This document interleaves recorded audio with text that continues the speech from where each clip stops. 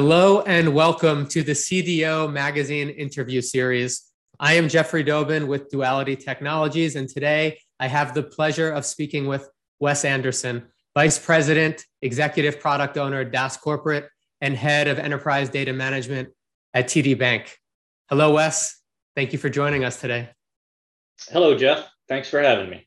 So, how do banks deal with that, what I'll call the data privacy versus data utility trade-off? It's obviously something that's important that you're balancing right now, but what type of consequences does that create, and how do you deal with that?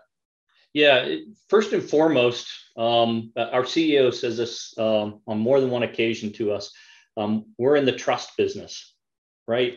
How we treat our customers' data is tied to, do they trust TD Bank? And so we have to make sure that every time we go to use their data, we're taking that into consideration. So, the trade-offs you talk about are using the data in a way that the customer would be comfortable with us using their data. And so we constantly have to look at that. And sometimes you may say, hey, I've got to completely take the customer details out of that equation. Well, what's the impact of that? It might be, I can't link it to other data with that customer if that's the primary key of that other data. It might be a good example. I worked at a company previously where our account information was tied to an email address. Well, that email address is the unique constraint that I would connect up with other information that we might have about that customer, whether it was from outside the company or inside.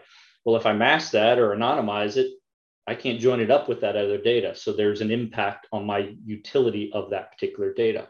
But if we have something that is not customer identifiable at that point, to be able to tie it to that external data, then I might be able to use that. So it's just an example of some of the things that you have to think about when linking it to other data if you're using that PII information or personally identifiable information to actually uniquely identify a customer.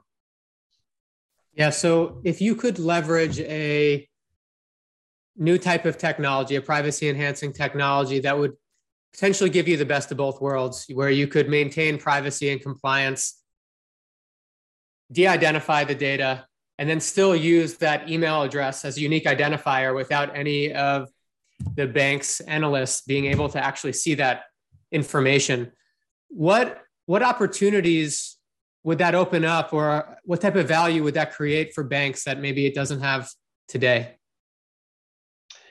So I think there's lots of use cases that you can use for segmenting your customers, marketing type campaigns that target specific segments of your customer. But also one of the big areas is fraud, right? When you're doing fraud analytics, you have to be able to tie it to an individual in a lot of cases. So can you do that consistently without the people who are doing that fraud analytics having access to the sensitive information? It's a constant trade-off when you start looking at tying that fraud analytics to customers that call into the call center. You've got to be able to connect the dots between these different data sets. But can we do it in a way that allows us to not expose that information to the person that is doing that particular analysis?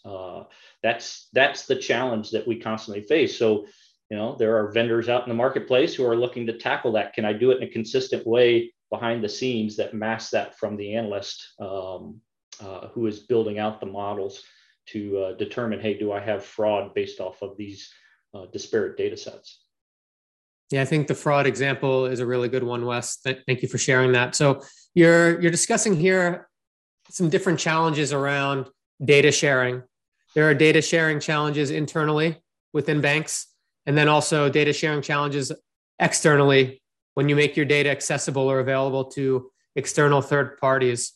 From a governance and compliance standpoint, and also from your role in this all-encompassing data management, are there different types of anonymization techniques or privacy that you need to apply to the data for those internal scenarios versus external? And if so, how are you doing that? Yeah, there's definitely different techniques for protecting that data. At the end of the day, that's what you're trying to do, is to protect your customers' data. Whether we're sharing it internally or externally, we have to look at those particular aspects of it. When you're dealing with that sensitive information, sometimes you don't need it for the use case that that you're actually sharing the data to perform. So, a third party may need certain information to be able to support your contract with them, as an example. Well, sometimes sensitive information could come along for the ride unintentionally. So you have to evaluate, well, do I really even need to share that with them? That's first and foremost, you have to look at that particular component.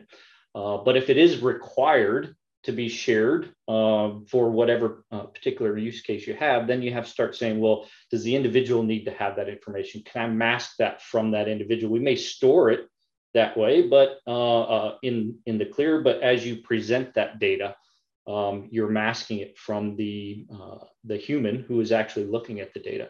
Data encryption techniques are always part of the question. Can I encrypt the data before I send it to another system? Or for analysis purposes, especially, can I just create synthetic data? So identify where that sensitive information is and change that information for the particular analytics model, so that, if it's a customer named John Smith, I change that to Bob Harris and still get the types of data that analysis might look at, but it's not actually exposing any one individual's information. So there's lots of different techniques we can do that, but we have to evaluate that for internal cases as well as any third-party relationship that we may have. Wes, thank you very much for joining me today. Please visit cdomagazine.tech for additional interviews. We'll see you soon. Thanks, Jeff.